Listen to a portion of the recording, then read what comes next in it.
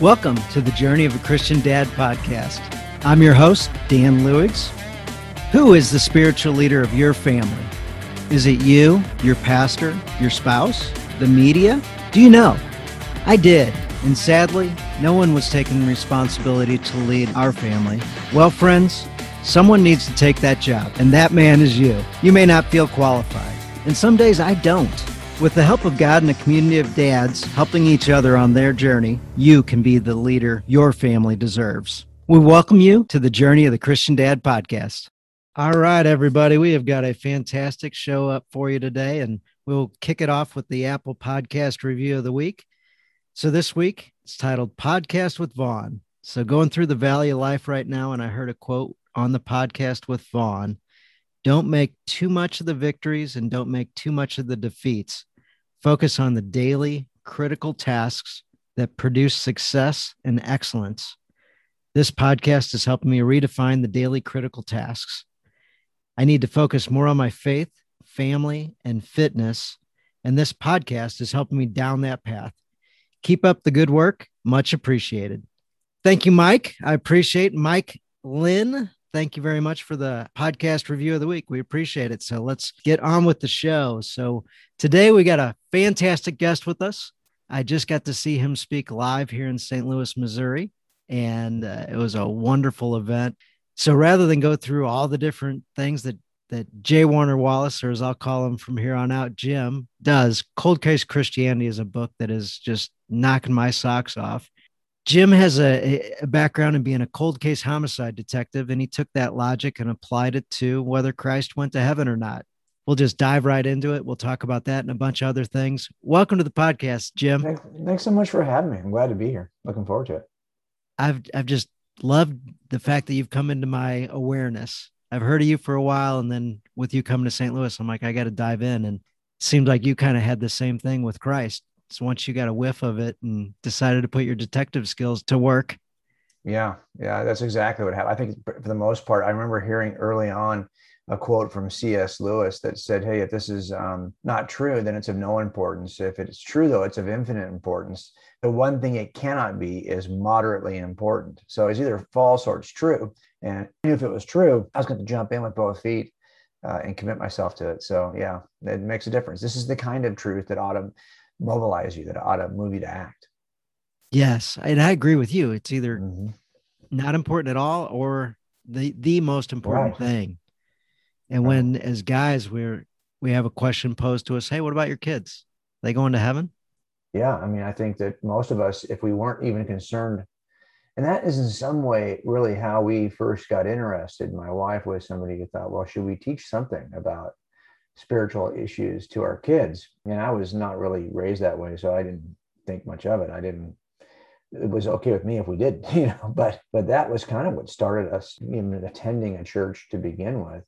And I was prepared to go as a non-believer because my dad had done that for years with his second marriage. And so I knew kind of from watching him that it was possible to be an atheist, but also honor your family and honor your wife if she wanted to go. So I was happy to go that way. The pastor did kind of provoke me to looking a little bit deeper just because of the way he described Jesus. So that's what started me that's why I bought a Bible. And I was about 35 when that happened. So I guess in some ways, a concern about how to answer that question for your kids is what's got me started. That's funny that it came around about that age for you, because somewhere around 37, 38, most guys start to run into some problems and start questioning life and wondering, if they're going to just keep running the same play for the rest of their life and, drudgery and boredom. And for me, Dan, it wasn't even, I never had that kind of feeling ever.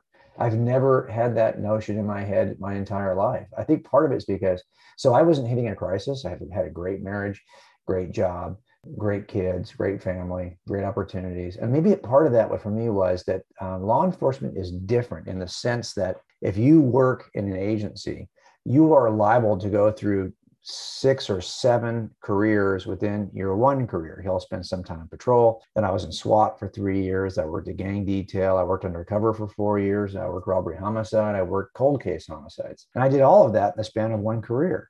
So I always felt like, I was never bored. I never hit a moment where I said, what am I here for? What's this all about? never had problems in our marriage. For me, it just struck me as so plainly and demonstrably true by the time I investigated it that I just thought, okay, if it's true, again, it's of infinite importance. If it's not true, it's of no importance. So that was really the only, like, I know that for a lot of people, you're right. I mean, it's not just that they might hit a midlife crisis or they might hit a crisis of meaning or a crisis of purpose. There's lots of folks who hit the bottom. I mean, they have nowhere to look but up because they're either battling with addiction, or they're battling with, they're fine, whatever the crisis they're in. And I think that for a lot of people, if you aren't the kind of person who's willing to look at the evidence as neutrally as I did, I think God works in other ways too. And one of those ways is to strip you of the things that you were putting in place of him to begin with, and then see if you'll start looking for him. But that was not, so I always think I've got a pretty lame testimony in the sense that I get to talk around the country with people like Daryl Strawberry. Yeah. We just had an event together in Seattle. And I can tell you that when I listened to his story, the crash and burn that he would tell you he went through is pretty powerful. I think a lot of people hear those kinds of stories and they go, wow, if God has the power to do that in the life of Daryl Strawberry, what could he do for me?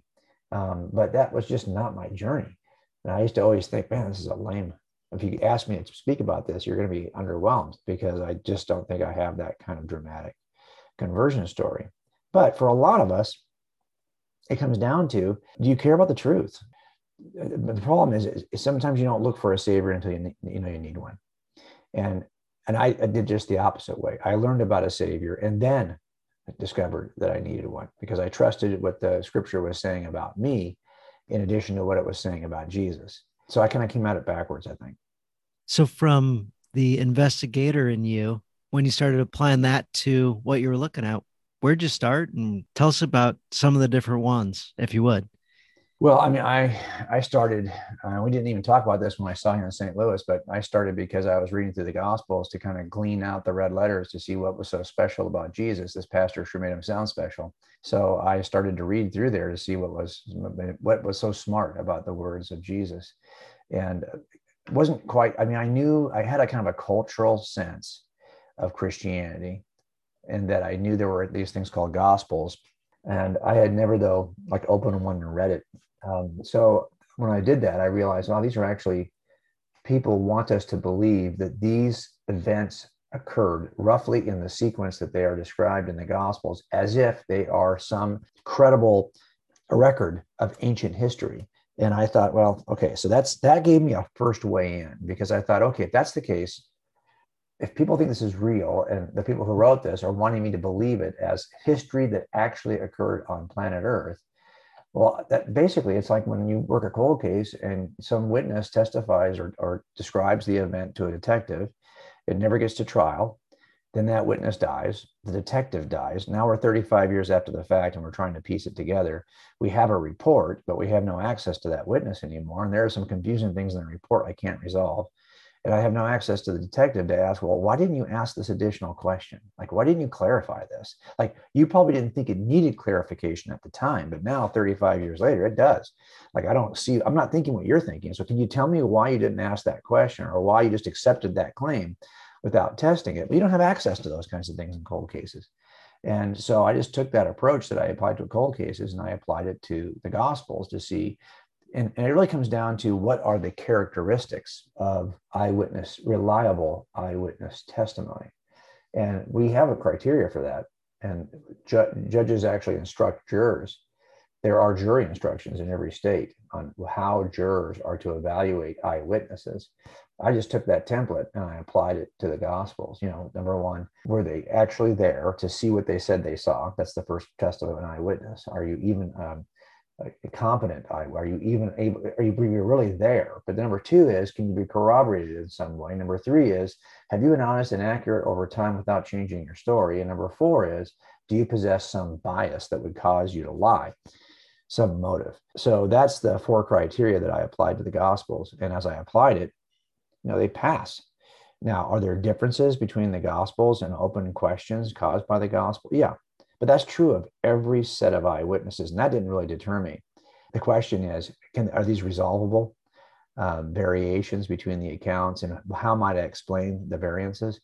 And so when I was able to kind of work through the text, I was convinced It was telling me something true about Jesus. And that was the first step in trusting it to tell me something true about me. Wow. It sounds like with the investigation, then you just had the courage to plow forward as opposed to fight it. Well, I mean, I was not like, I've got a good friend named Lee Strobel who wrote The Case for Christ and The Case for Faith, Case for Creator. He had an entire series of books, and he was an investigative journalist. And I know when his wife became a Christian, it almost irritated him, or he wanted to prove her wrong. And so he was adamantly against it. I had actually a much more sarcastic view as a detective, as a police officer who was an atheist. I just thought it was so stupid. There was no point in, like, why would you wouldn't spend a lot of time investigating, the Easter Bunny, because you would just think that's just what's there to investigate. This is fiction. It's clearly fiction. It doesn't need any investigation to know that it's fiction. And that's how I kind of viewed the story of Jesus of Nazareth. So I just didn't have any. So I was not against it or for it. I didn't even think it was worthy of my time. But here's what I did think.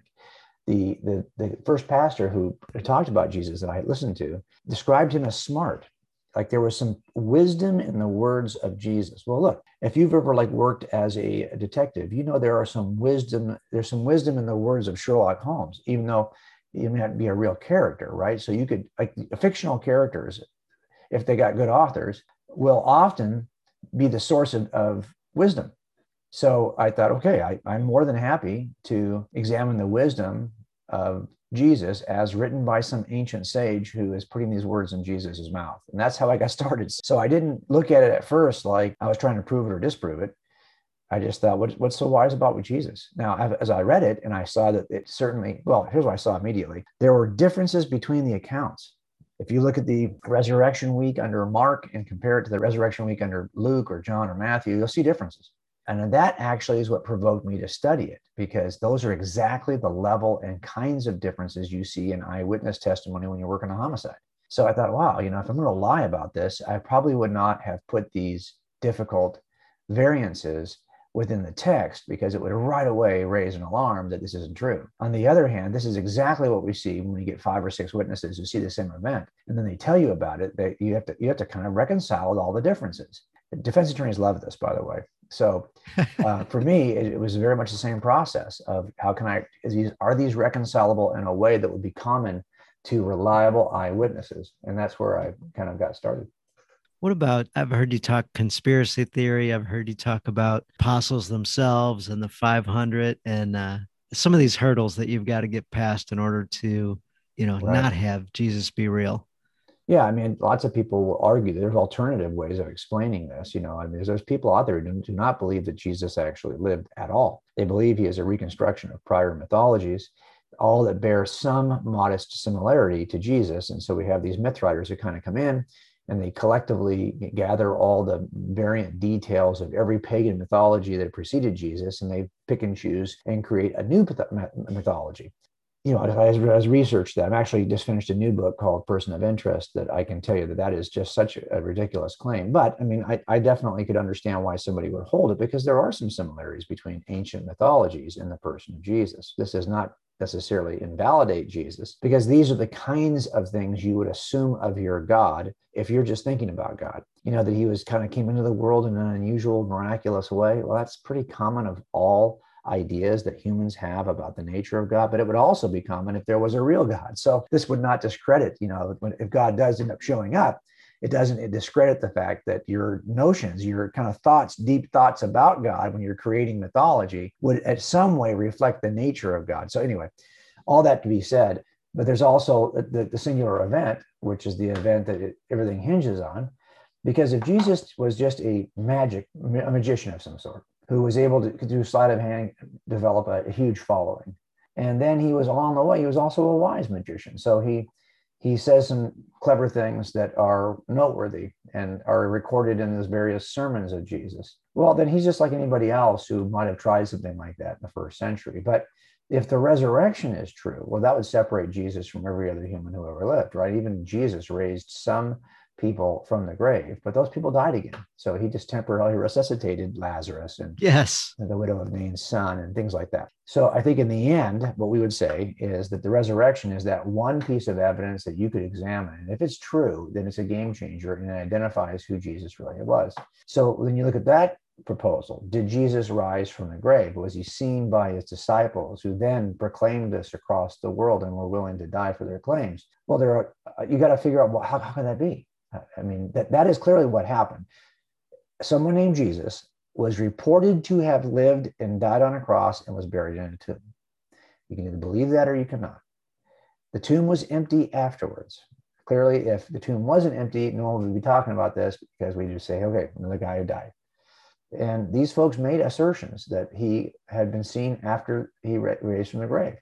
And those are either true or false. And finally, they were so committed to these claims, true or false, that they were willing to die for them. So those are the kind of basic claims that have to be accounted for by anybody who's thinking wisely or seriously about the resurrection. And I was trying to think about the resurrection. So, were they lying about this? Were they just imagining that it happened? Were they delusional in some way? Were they fooled by somebody maybe who stood in for Jesus? Maybe Jesus didn't really even die to begin with. Maybe he was just badly beaten and looked dead, but he wasn't really dead. So therefore he didn't rise from the grave because he was never dead to begin with. I mean, there's all kinds of ways that people try to cut the apple. And so for me, I went through all of them, and I probably held one or two or three of those over the years. I never thought about it much. I would have said it was just a lie, just a fictional story. It's just mythology. But as you kind of examine and learn how people conspire to tell a lie, well, you start to get some insight on how difficult that claim would actually be in history. And by the way, there's a reason why there are like 6 or 7 atheist ways to explain away the resurrection. It's because even the non-believers know that no one of those explanations is all that good.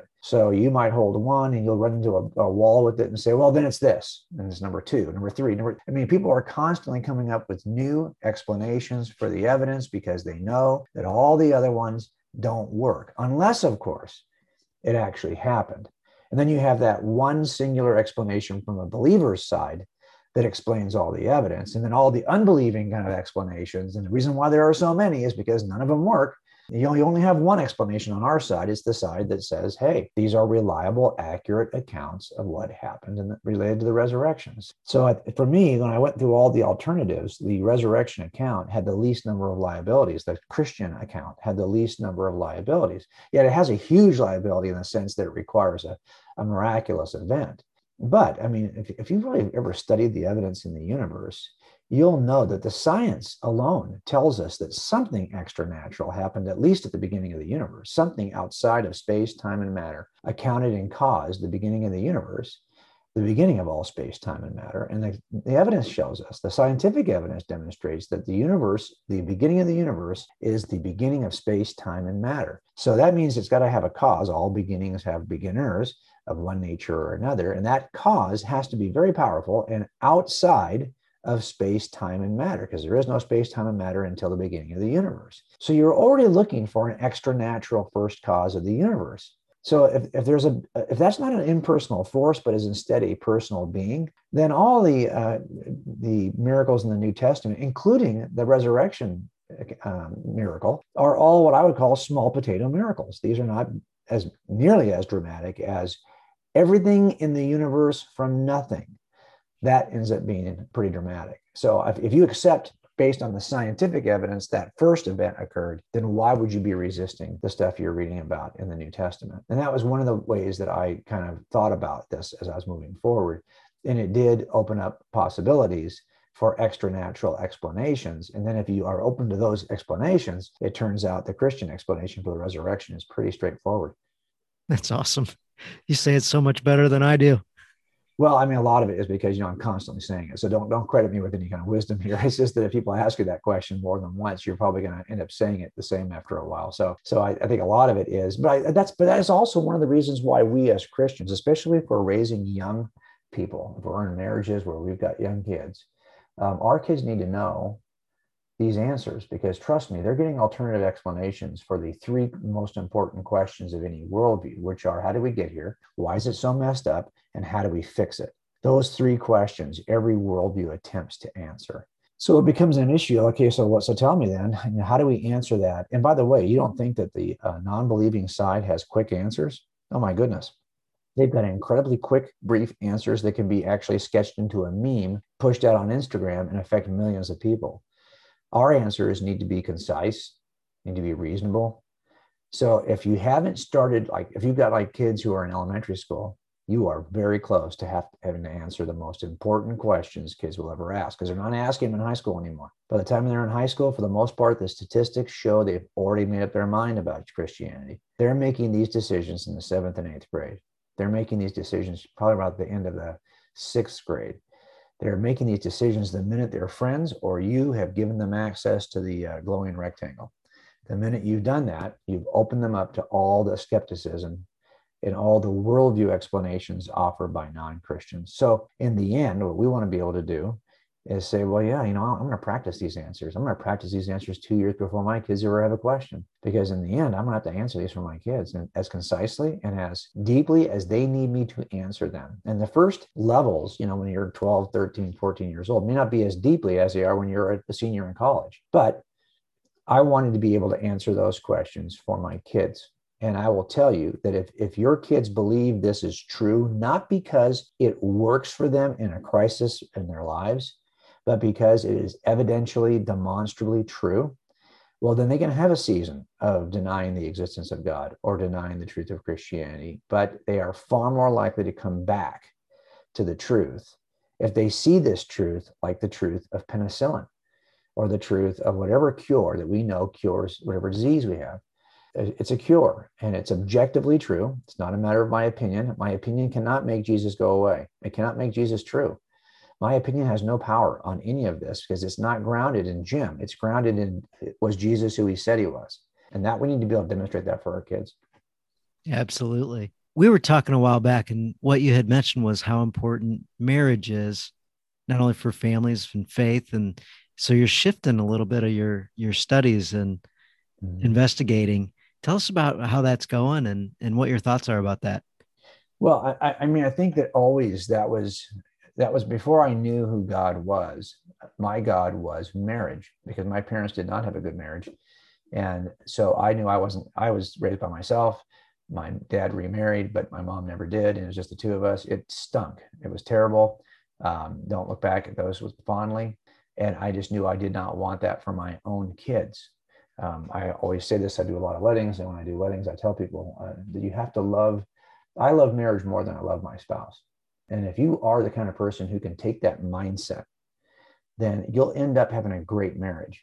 Because I don't want just a dutiful, pushing through and grin and bear it kind of marriage. I want the kind of marriage that is crazy, over the top, the kind of thing that you write books and movies about. And it's because I love marriage that I want to do whatever I have to do to serve my wife to have that kind of marriage. So it turns out you could have a bad day with your spouse, but if you love marriage, you're going to push through and make that into a good day, because in the end, the goal is this crazy marriage, not this crazy good marriage, not that you're having a good day that day with your spouse. You're going to actually, if you are aiming at the larger thing, you can overlook a lot of stumbling around on the lesser things. And so the larger thing for me before I knew God was that marriage was really important to me. So I met my wife when we were in high school. We dated for about 9 years. We weren't married. We weren't believers for the first 18 years of our relationship. And then we both, now it's been 24 years since then. So we're at 42 years. And I'll tell you that if you think those of us who are interested in making the case for Christianity, I think that would change. I think if Christians in the church understood the evidential case for Christianity, we'd see a much more robust, passionate, orthodox view of Christianity in our country. But if you want to change the culture faster, and the church even faster, we've got to restore our view on marriage. Because even within the church, people who identify as Christians, but not necessarily even attend church or ever read their Bible, those types of Christians are they divorce at about the same rate as the culture. But people who actually are biblically literate and hold a biblically informed Christian worldview as they identify as Christians, they divorce at a much, much lower rate than the non-Christian world. So it really comes down to is how committed are we to our Christian worldview, and what do we think of marriage? and you will change the culture. Because you could look at the way the secularization of culture over the last 50 years, and you could definitely trace a parallel to the decrease of Christian belief in America. Like as Christianity declines, secularization clearly increases. But at the same time, you'll see that since the legalization of no-fault divorce, which happened in our state here in California under Ronald Reagan, believe it or not, he always regretted that decision. That really has changed everything, that we don't put a high priority on marriage anymore. I think this last year was the first year that the average age of women having children is now lower than the average age of women marrying across the board. And I thought that's interesting, right? It's people think that there's some, if we just live together, that's as good as marriage, isn't it? Actually, it's not. Statistically, we show that it's not in a lot of different metrics. So I think that marriage is a high value. If nothing else, like if you said, well, marriage is just a matter of what your preferences are. I don't prefer marriage. Well, if you're having children, most of us would say, well, no, we love our children and we want certain good things in their lives. We want certain attributes to emerge. Number one, we'd like to have them be as educated as they can be, maybe be as above the poverty line as they can be, to be as healthy as they can be, to be the most emotionally and mentally healthy as they could be. We want them to be the kind of people who spend less time in jail, less incarcerated, maybe a lower rate of teenage pregnancy. All these things we would say we would want that for, whether you're a believer or not.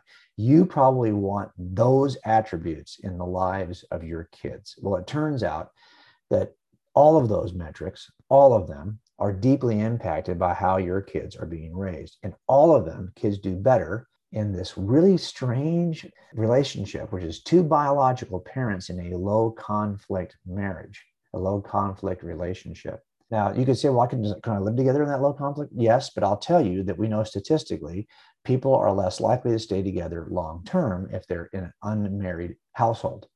That commitment of marriage, that the legal commitment, at least in the past, where we've had this legal commitment that increased the bonds, increased, divorcing was, you're going to have alimony issues, you're going to have all those. These things were incentives for people to stay together. If you're in a biblical marriage, your incentive is your creator, who has created you for this purpose. You are not to be separated till death do you apart. All of that gives us incentive to work through the issues, not just leave the first time things get tough. And when your kids are in that kind of relationship, being raised by two biological parents who actually move through their issues in a low conflict setting, all the metrics favor child raising. So if you just said, I'm not sure I care about marriage so much, but you care about your kids, right? Well, then you ought to care about your marriage, because it turns out you raise better kids if you care about your marriage. So I love that term, low conflict.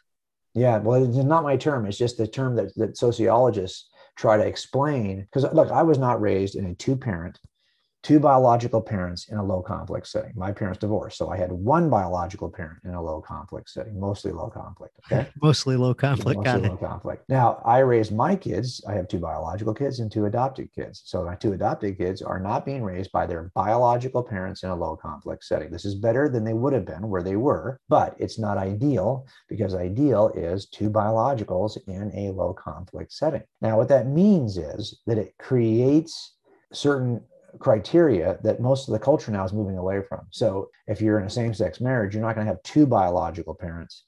And it turns out that is so helpful in so many different ways. And I'll tell you why. Even abuse levels are lower in two biological parents in a low conflict setting, because we are far more connected to our biological children, even if we don't know we are, because some of your behavior is driven by your biology. Some of your behavior, to some small degree, is driven by your genetic code. And so when we see that behavior in our kids, we kind of go like, you know what? I get that, because I was that way too. Like we'll often say to our spouses, oh, he gets that from you, or she gets that from you. Well, why do we say that? Because we know that we are the two biological parents, and it's easier to connect to. Even if you're not the biological parent, but you've had that child since they were, preemie, or had that child since they were, born. Well, you know what? You still don't have the connection, because it's a connection of understanding, right? That comes from sharing genetic code. And that's just part of something you can only do if you're, and not that you can't still have a great upbringing, but you'll have a statistically better upbringing if it's two biologicals in a low conflict setting. Have you got any tips or thoughts for the guys that have been married for a while and then start to point fingers? Yeah. Hey, how's your marriage? Oh, it's a little rocky right now. She's whatever. She's Yes, yeah. difficult. She's challenging. She's got issues. And I'm like, it's interesting that I hear right off the bat, rough marriage, she. I'm like, Yeah, no, there's no, maybe if you asked her, she'd say, yeah, rough marriage, he. So we have a tendency to do that, right? But a lot of it is just stress. I mean, look, what made it easy for me before I became a Christian was the higher value of marriage than Susie, loving marriage more than I love Susie. That benefited her because I had this higher goal. Even if on that day I wasn't getting from Susie what I thought I needed or wanted, I knew that marriage was something I should want and I needed. And so I would just, so here's the rule I would say for people maybe who aren't Christians. And that doesn't matter whether, I mean, Christianity helps. Loving God helps. It just does. Because I will tell you that even statistically, forget about Christians, Christians or non-Christians who are in relationships in which it's not a 50-50. So marriage is not 50-50. It's not. Good marriages are not defined that way. I have half my responsibility. She has half. I do half. We share the responsibility. Okay, great. But that's not what makes a great marriage. And they're not 100-100, like where I say, oh, I want to give her 100%. I'm going to give her, no, it's 100 to 0. In other words, marriages in which each couple has no expectation of the other, yet is willing to give their all for the other, are crazy good marriages. In other words, you walk in and you say, well, look, I'm not going to complain if she's having a bad day today. I have zero expectation. Now I'm going to treat her as though she is deserving of the best treatment I can give her. I'm going to give her 100 and I'm going to expect 0. If you just do that for a little while, there'll be a competition between you and your wife as to who can give more with the least expectation, because it just draws out that 100 to 0 relationship in your spouse. Now, one way that Christianity helps is that I realize that how I behave with my spouse, what I am willing to do for her, is not between me and her. It's not. How I treat her is not between me and Susie. How I treat her is between me and God. Now, she might be saying something that I'm thinking I want to say something back, but that's between me and God. How she treats me is not between me and her. That's between her and God. So I don't have like big expectations. That's not my issue. She can say, no matter what she says, that's a burden that she has to carry because that's between her and God. But what I say in response, that's between me and God. And I am not going at the end of the day have just another thing that I have to apologize to God about. I got enough of those. Okay. I don't need another one from this conversation. And so I just have let go of all of that. It's that 100% with 0 expectation. That dynamic changes everything. And it brings out, now there's a guy named Emmett Eggerson.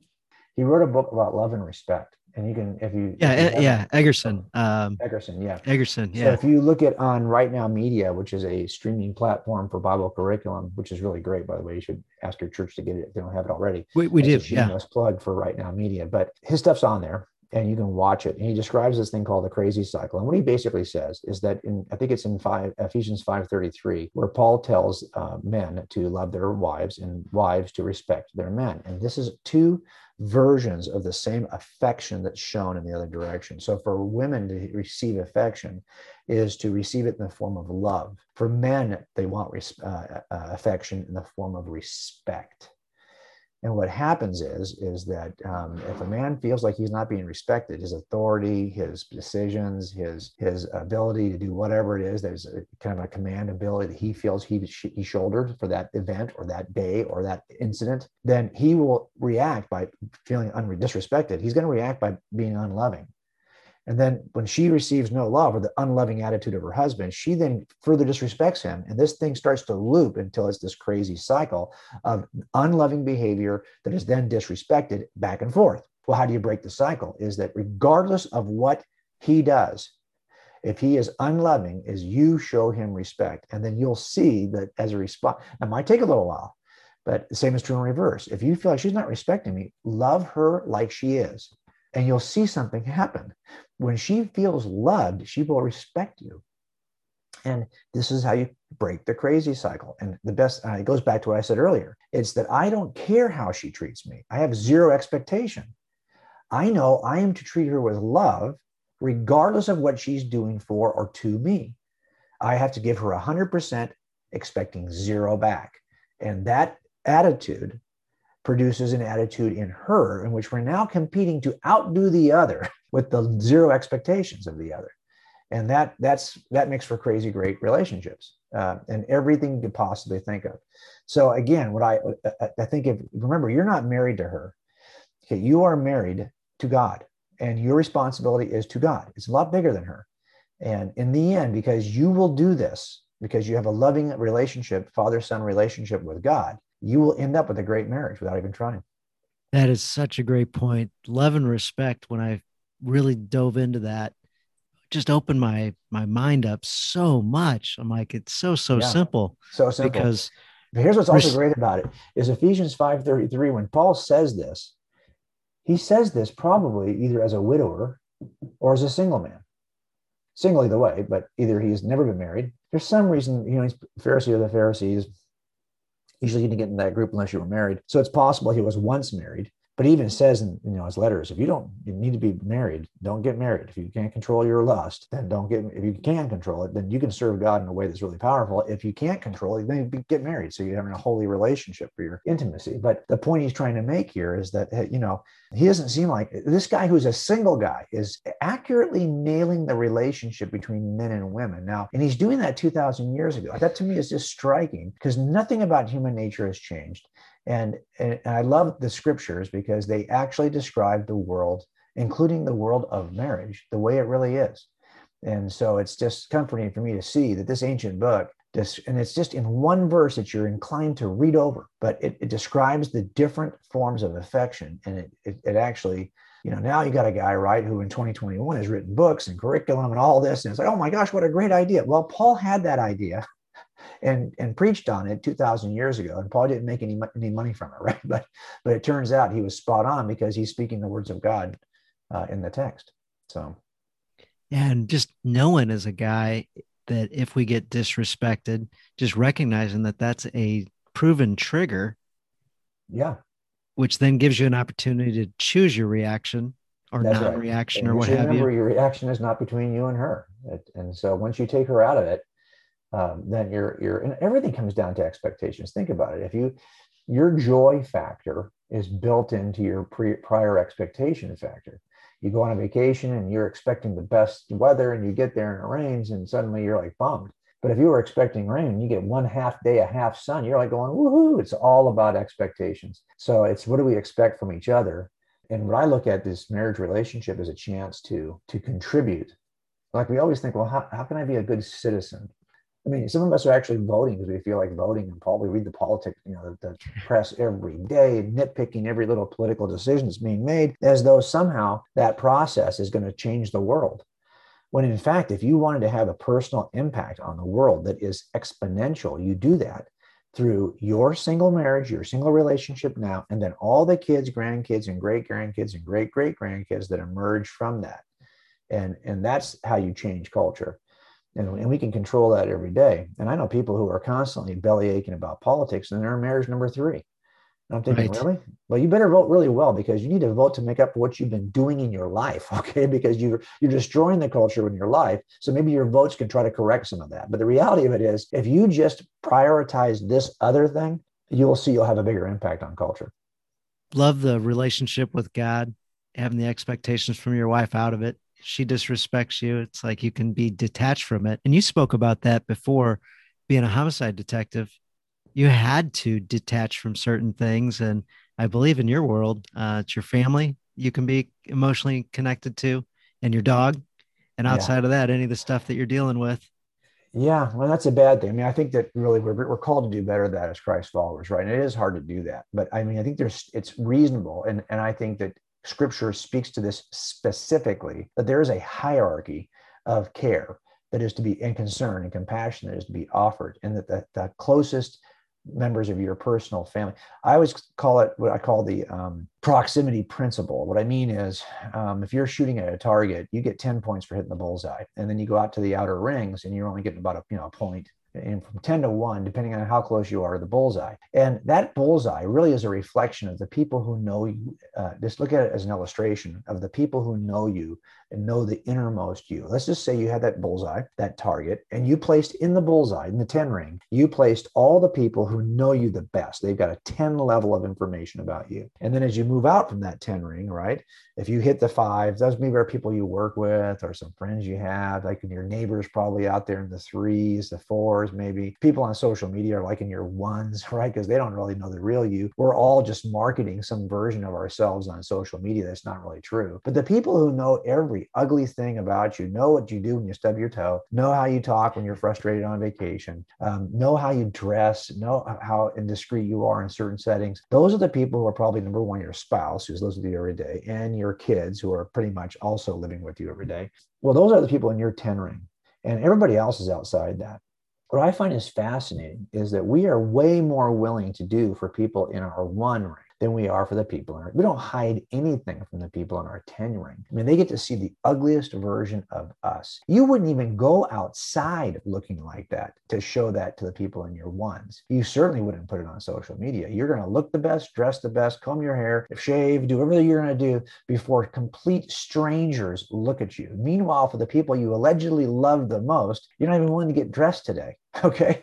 Now, my question for most of us is, as men, are you willing to do for your 10s what you've been doing every day for your 1s? And until you're willing to flip that script and be the kind of person that, I mean, there's stuff that I don't do around Susie. And I have been that way since we were dating. If I didn't do it the first week we were dating, I don't do it now. This is what I wear when I'm home. I try to I don't want to be in pajamas. I don't want to be looking like a bum. I wouldn't do that for people who are my 3s and 4s and 1s. So why would I do that in front of my 10s? I want to look the best I'm going to look and behave the best I'm going to behave. And look, granted, it's really hard because this means you're on all the time. Yeah, that's what it means. And my trying to be on all the time is that gift I'm trying to give her. That's that giving her 100 and expecting 0 back. I don't care if she doesn't. I don't care. I just know that's between me and God. I'm called to do that, and I'm just going to do it.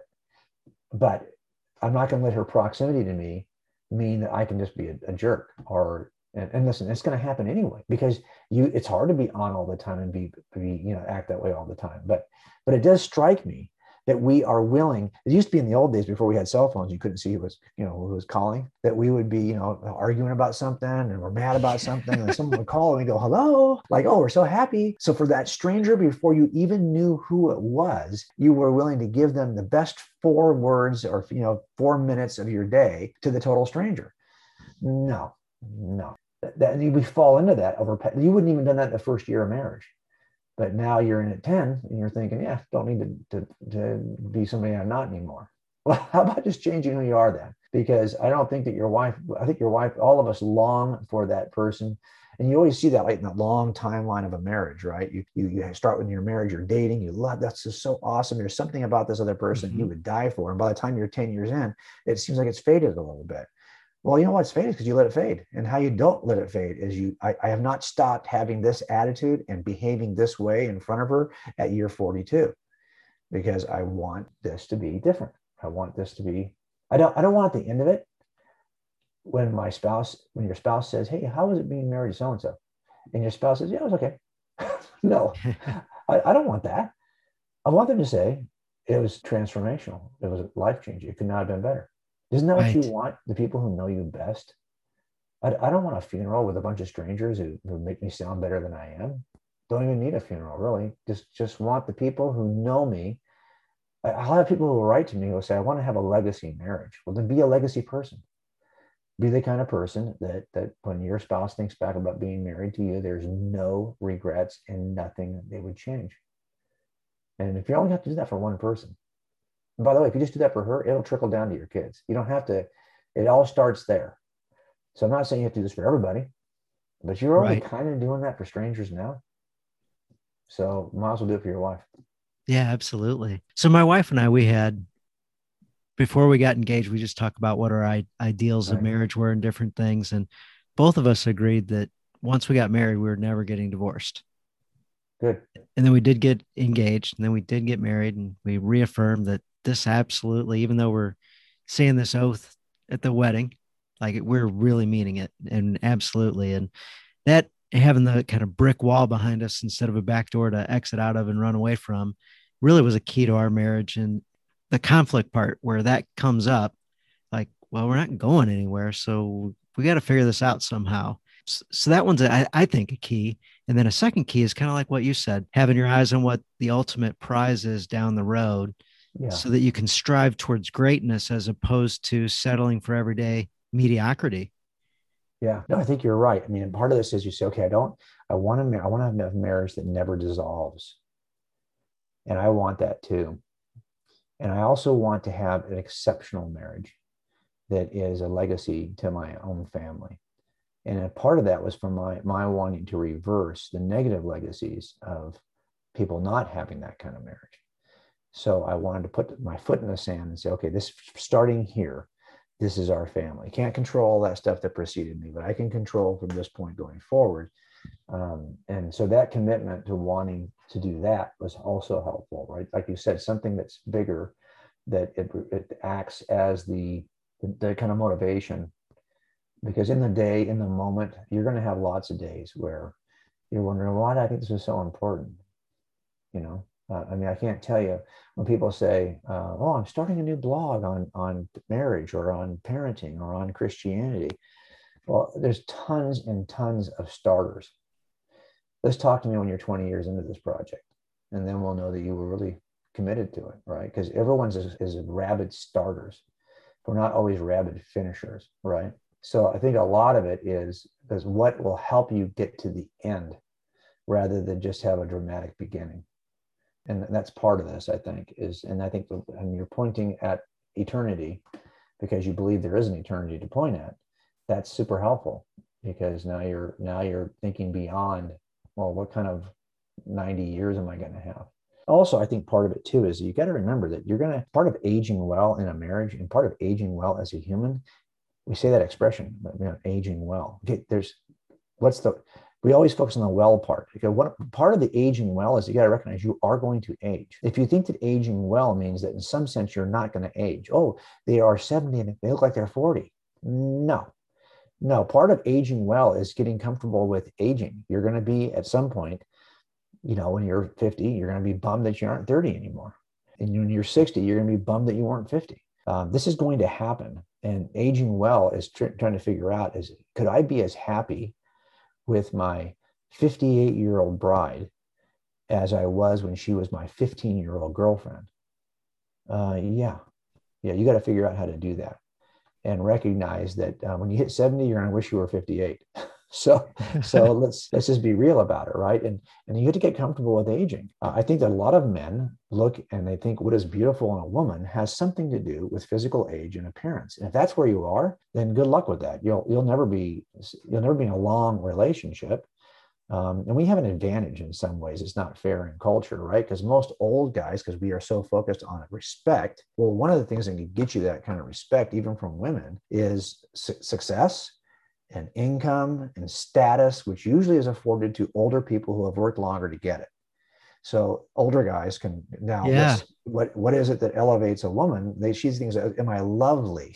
Well, look, folks, there are some I'm here to tell you, there are some lovely things in the 50s and 60s, and you just have to look for those and stop thinking that the only thing that could be lovely or could be worthy is your 20 or your 30-year-old self. No, that's not true. And but you have to get wrap your mind around that. Or again, like expectations lead to your happiness level. If your expectations are that, hey, I'm never gonna age. You could look this. I'll just tell you now. You could be the same dimensions as you are in your clothing, and it doesn't look the same anymore. Okay, when you're in your 60s, as it did when you were in your 30s. You can try all you want, but we are heading to the same place. Phil Robertson from Duck Dynasty, he's got a podcast called Unashamed. He always talks about this at 75. He says that, yes, for him, the resurrection is looming nearer, right? Well, yeah, it is for all of us. And you have to get comfortable with that in your marriage. So you have all those years of distraction. We had kids through our late 20s, all the way through our mid 50s or so. And then they all grew up and moved out of the house. And now we're back to our single selves again. But we're now, 35 years older. So you have your single self again, but you're not the same person you were 35 years ago. And so you have to kind of see the beauty in who you are at that age, or you will not. And this is why you see so many, I'm always surprised and think, why would somebody stay married for 35 years? And then once their kids are gone, they divorce. Well, you see this all the time. And it's because I think the struggle is, are you aging well? And that does not mean staying young longer. It means getting old together well. And that's something that we have to work on.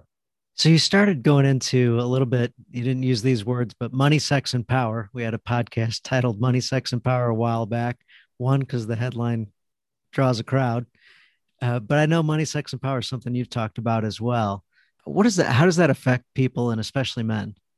Well, it's the only three motives for misbehavior. So you learn this work in cases. There is no fourth motive. These are all, everything comes down to that: money, sex, and power. Power is the nuanced, overarching one that envelops probably about 80% of motive. And so, power is, it can be a lot of different things. In marriages, these are the things that typically people will fight over, right? It's going to be money, sex, and power. That love, respect aspect is in there between sex and power.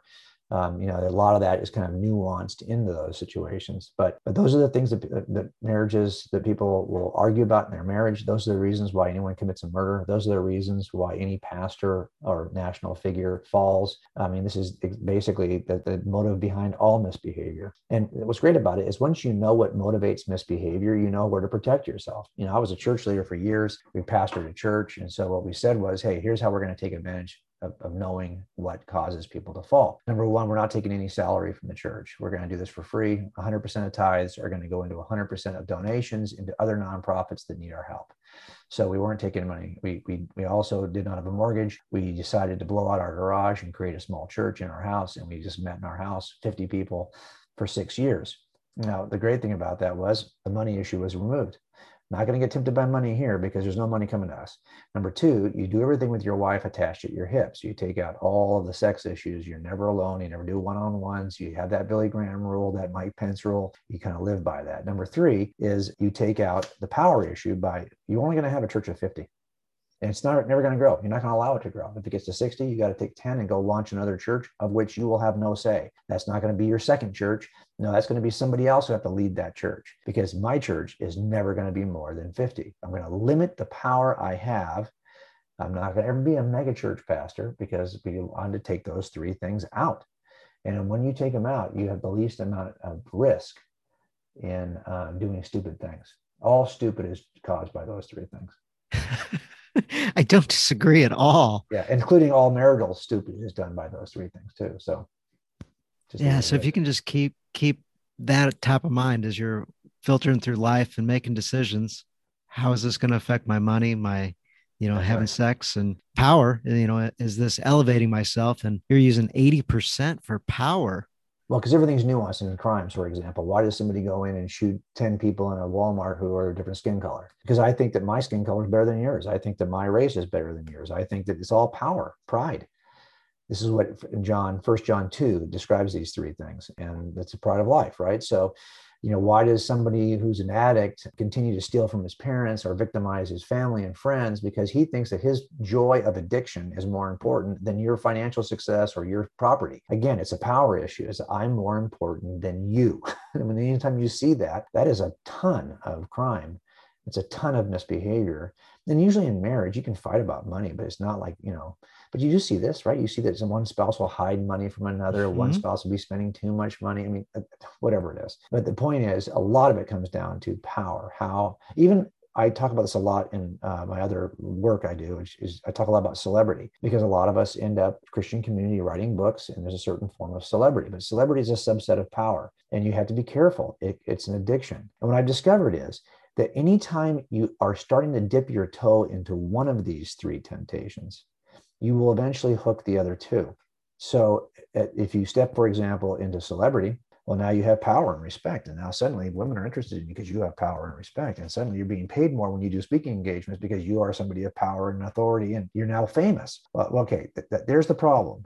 So we have to work actively to resist all three of these things. And typically, if you fall, so somebody will say, Well, they should have put some kind of an accountability partner with that dude so he wouldn't be hanging out with women. Or they should have put some kind of a limit on how much he could spend so that wouldn't have happened. But nobody ever says, well, they should have limited how well known he was. Nobody says that. In fact, they'll say, no, we want him to be famous so we can share the gospel more, whatever it is, right? So we look at that addiction, kind of like we look at workaholism. Like we don't want to hire an alcoholic or a gambler. But if you're a workaholic, you're hired. Because if you're willing to work for free because you're just a workaholic, I'm going to hire you. Well, so there's an addiction problem there, but we look at it as a positive. And I think we look at this idea of chasing a celebrity, or at least being well known so you can reach more people. We see this as a positive, but it's not. It's a negative because it opens the door to the other two. And I always see this. Somebody will fall because they were the celebrity that then started to abuse the other two. And so again, if you don't have any of those, if you keep all those tamped down, you got lesser chance of abusing any one of those. That's great. When I was putting the podcast together, the artist came out with what we thought was going to be the final rendering of the logo, and it came back without my name on it.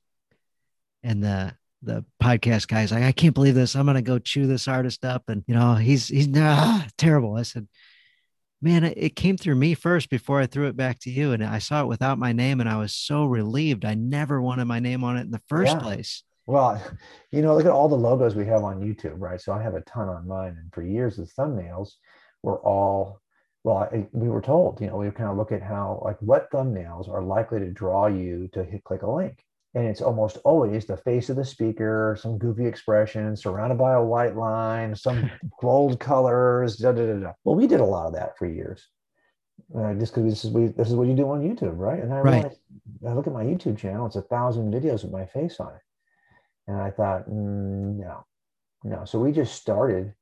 We haven't removed it from the big banner yet. We have a new book coming out, so we'll probably put the book. So if we're saying, hey, we're excited about the contents of this book, which took 2 years to write, and we want you to learn what's in that book, that doesn't involve my face. It should not involve my face. So we can start to shift that. We have now I think we now have the first 2 playlists on our YouTube channel. We've gotten rid of all the face kind of thumbnails. But again, it's the same kind of thing. We're just trying to figure out how do we, and really it was after Ravi Zacharias fell that we started to rethink this as apologists, my son and I. We were both doing this project. And I thought, okay, so I told him, I said, we're taking our faces off this stuff. And he was fine with that. And so we started to do that. But it is a battle, right? Because people will actually write in the comment section, I want to know which of the two of you it is before I hit the play button. Like, really? So you can't win, right? So no matter what you do. But the point is, from our perspective, we're just trying to take those small steps toward anonymity, to where we elevate Jesus and the ideas that Jesus espoused, and we kind of decrease our own. But we're in a culture right now that actually pushes back against this and wants an increase in celebrity. That's how desperate we are. We all know that there's something worth worshiping, but a lot of us will not admit that it's God and not another human.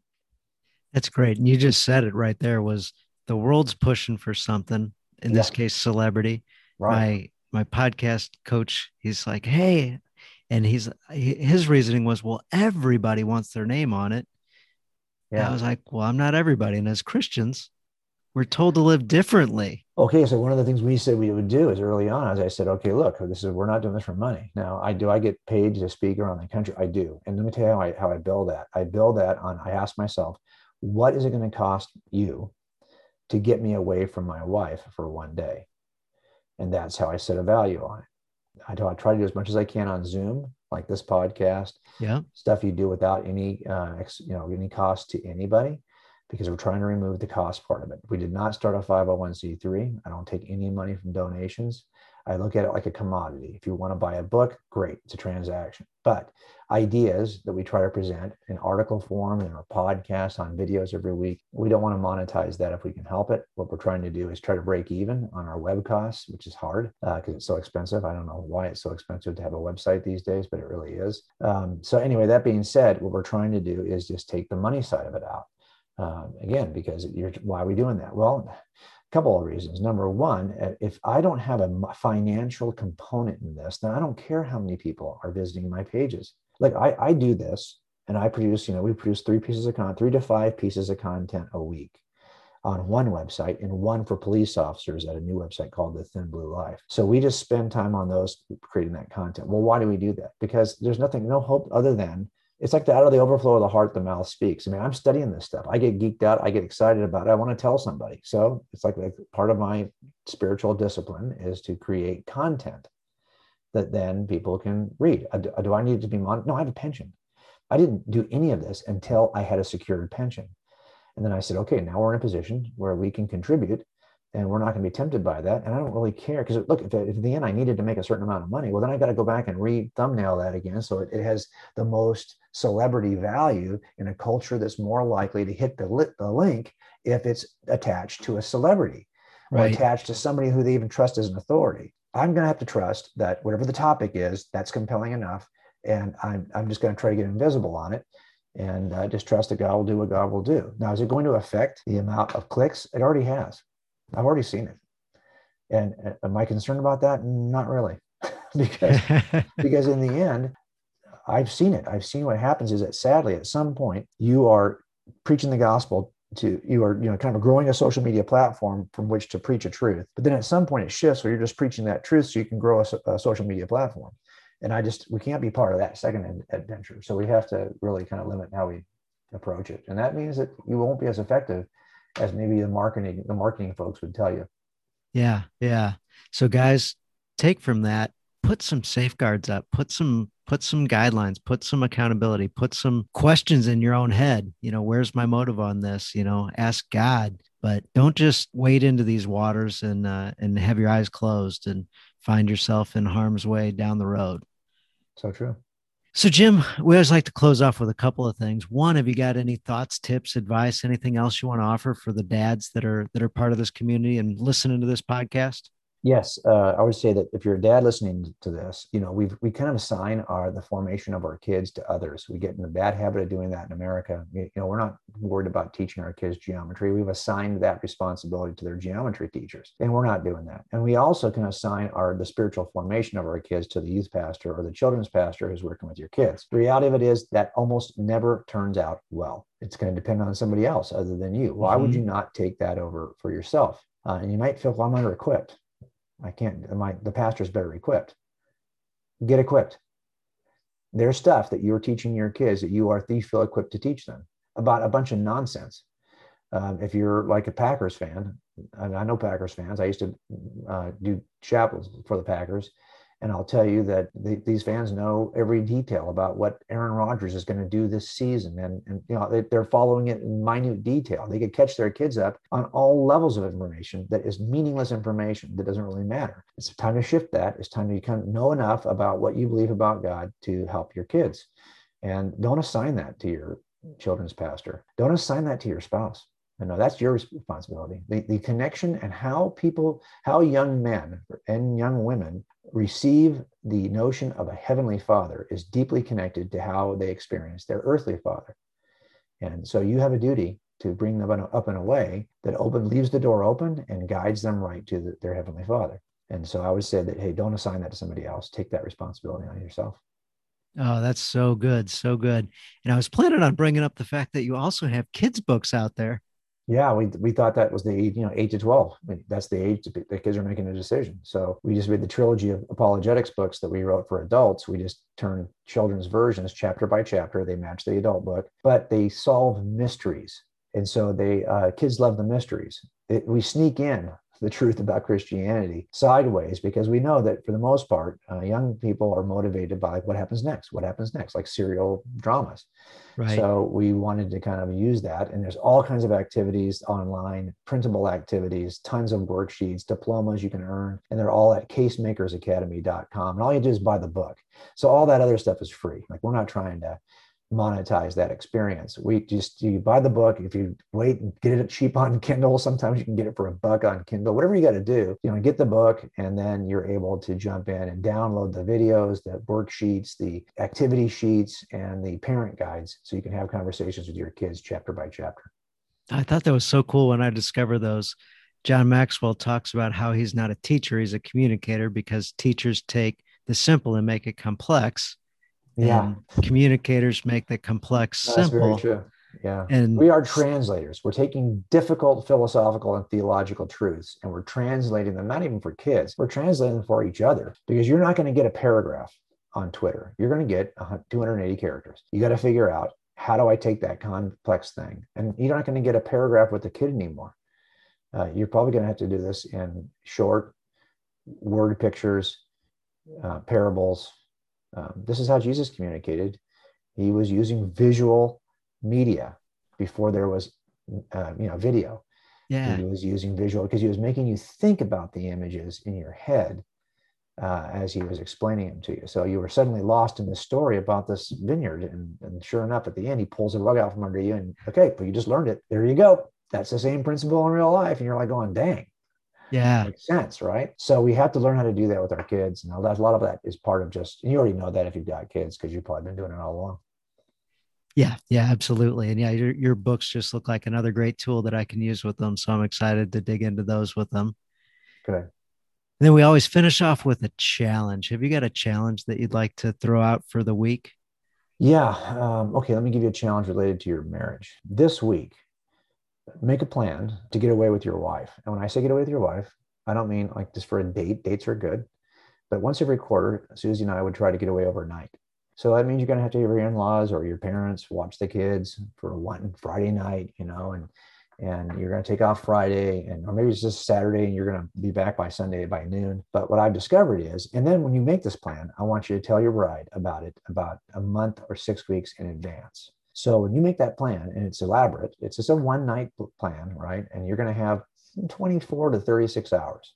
If you just do that, you will see that number one, the 5 or 6 weeks before that event is coming, she's going to be anticipating the event. And it's great because it just makes things so much better for that period of anticipation before the trip. And we would find like day trips, close to home, or we could get there in say 3 to 4 hours, because that 3 or 4 hour drive while you're by yourself and you're not with your kids is actually worth the price of admission.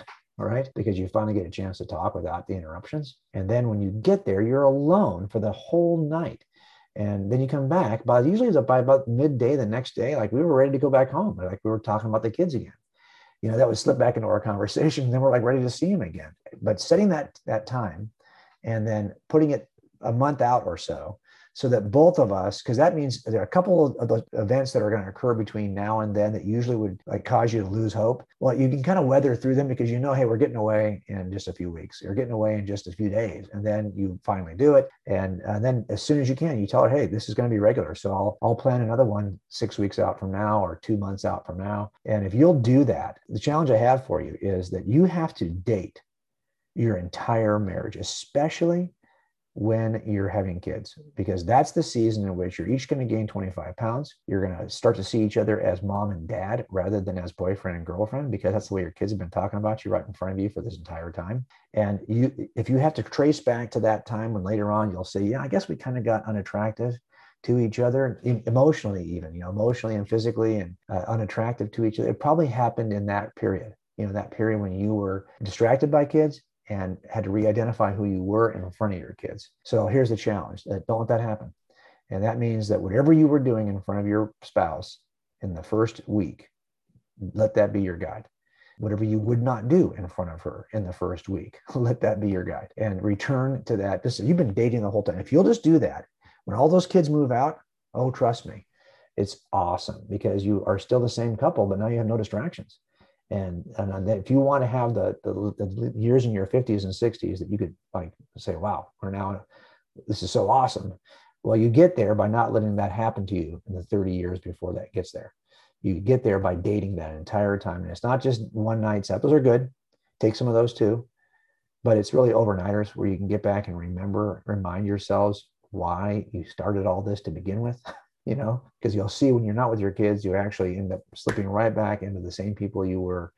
If you don't let it go, if you don't neglect it too long, you'll find that this will remind you of why you got married in the first place. Wow, what a great challenge. And if you do that, your wife is going to absolutely lose her mind. Like, you put her as a priority, you put it on the calendar, you did all the planning, you took all the stress and everything else out of it for her. Right. And she gets to have, this whole time where she can just think about whatever she wants to think about without the responsibility and That's all right. the things that mom gets burdened with. And we can just take that over for that one, night out, that one 24 hours or 36 hours. Yeah. Wow. That's a game changer for a lot of marriages I know. It is. Was for us. I'll definitely take that challenge. Okay, good. Oh, well, thank you so much for your time, Jim. Yeah, thanks for having me. I appreciate you, brother. This is the most important stuff we could talk about. It is. It sure is. Thank you. Thank you. Thank you for listening to this episode of the Journey of a Christian Dad podcast. Thank you guys for being a light. Shine that light out and let others see it. With you guys part of this community, it helps me be accountable to you guys. It helps me be accountable to myself, be accountable to God and Jesus. I hope you appreciated this episode and picked up some great things. Hope you like the challenge and hope you can execute on that challenge this week. I ask of you, please subscribe, share the show with others. Join us inside of the Journey of a Christian Dad on Facebook, inside our private community. Share that community with others. Have your buddies join. Have other dads that are looking to grow in their faith, grow as spiritual leaders of their family. As we engage in our journey and be intentional with it, we can help others grow theirs as well. We thank you again for listening. We thank you for all your reviews. Look forward to reading a review of yours on a future show. So, dear God, thanks for blessing all of us, and thanks for drawing us closer to you. In your name we pray. Amen. Have fun, guys.